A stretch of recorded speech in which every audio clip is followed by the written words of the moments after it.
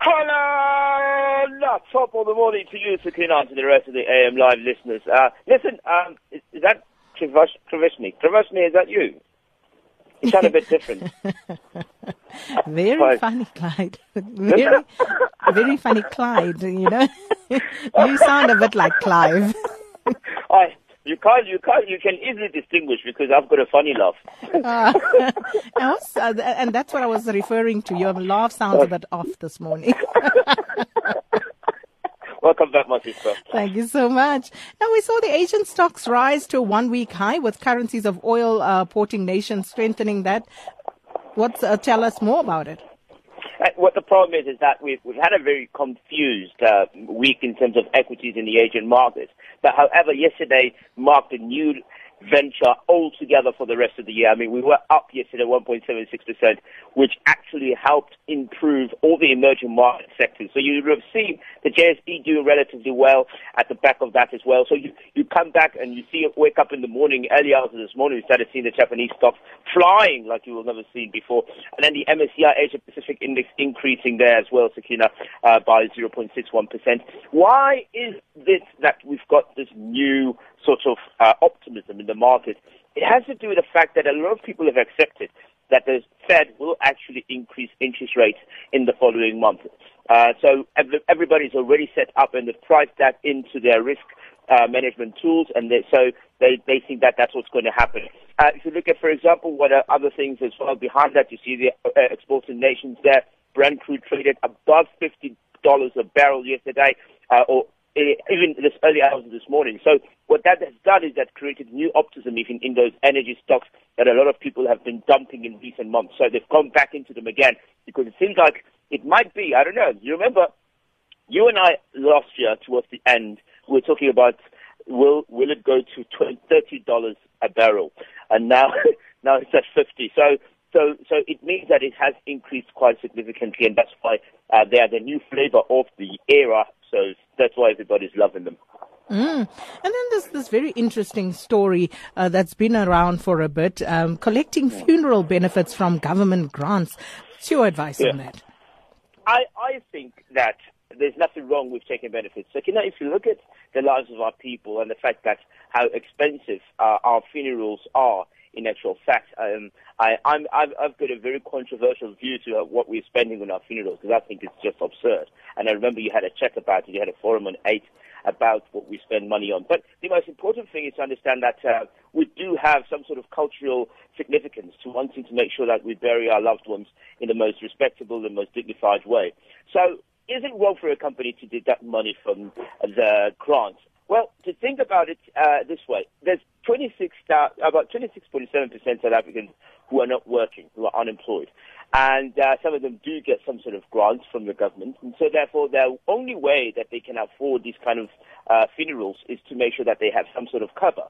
So it's either they go to the private sector because that's the only place they know where they'll be able to get this kind of product that protects them on the downside should anything happen to their family members. But on the other side, perhaps maybe it's an opportunity for government to step in and say, look, we can actually, if we do it on a scales level, we could actually have the most competitive and most cheapest way of creating a funeral cover that does cover those families when the time comes that they need the money. So maybe I'm being biased, maybe I don't know, but I am in the industry, and I know that it is devastating when you have a funeral and you have somebody die, especially with some of us. You know, it's like when somebody passes away in the family. Everybody looks at you, they say, yeah, Clive, you are on the radio, you are everywhere, celebrity, we're expecting the money now. See, it becomes a bit of a challenge. But I think that we should think from both sides. And maybe if it is going to be challenged from government's perspective, perhaps create for the sorts of people some sort of benefit that will cover them in the time when they need it the most. And then, of course, Japan and China's menial work will work themselves to death, the menial workers. At least that's what some people are telling us. Sakina, this thing is scary. Can you work until you die, Baba? Die until you dead. Like you're 80 years old and you're still coming to the office to say, halala. It's not inconceivable, by the way. Sakina, Japan and Japan and China are at the top list of the people who will be working until they die. Why? Because of the rising interest rates, because of the fact that longevity has taken over. People are refusing to die now. You remember I told you that. People are refusing to die. So it's taking a bit longer because of advancement in medical science for people to die. And so therefore, the question is, will you be having enough money, Sakina, when you get to 60 to cover the rest of your life if you're going to be living another 40 or 50 years? That is what their challenge is.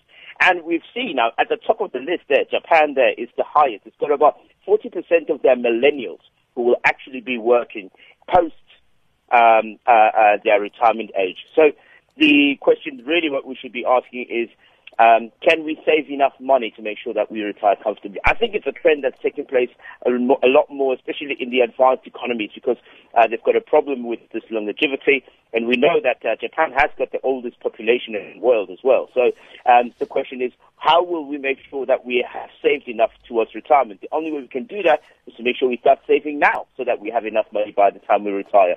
But whilst we wait for that, because you don't want to see me, you don't want to speak to me tomorrow, yeah? I'm going to give you a little gift, my dear. I'm going to give you a little gift. Listen to this one. Thursday weekend. You see how you confuse people now? I better let you go. No, it is not Woza Friday. It's Thursday today. Tomorrow will be Friday, but because of the special broadcast from Standerton, we will not be able to take Clive because we'll be doing first hour as per normal, and then from 7 until 9, after the 7 o'clock news, we'll be crossing over and doing the debate with the different political parties. It's part of our election build-up. And that was, of course, our market analyst, Clive Ramathibela, and he'll be back again next Monday. And remember, tomorrow we're going to Standerton for that live broadcast. Sakina Kamwendo on SAfm.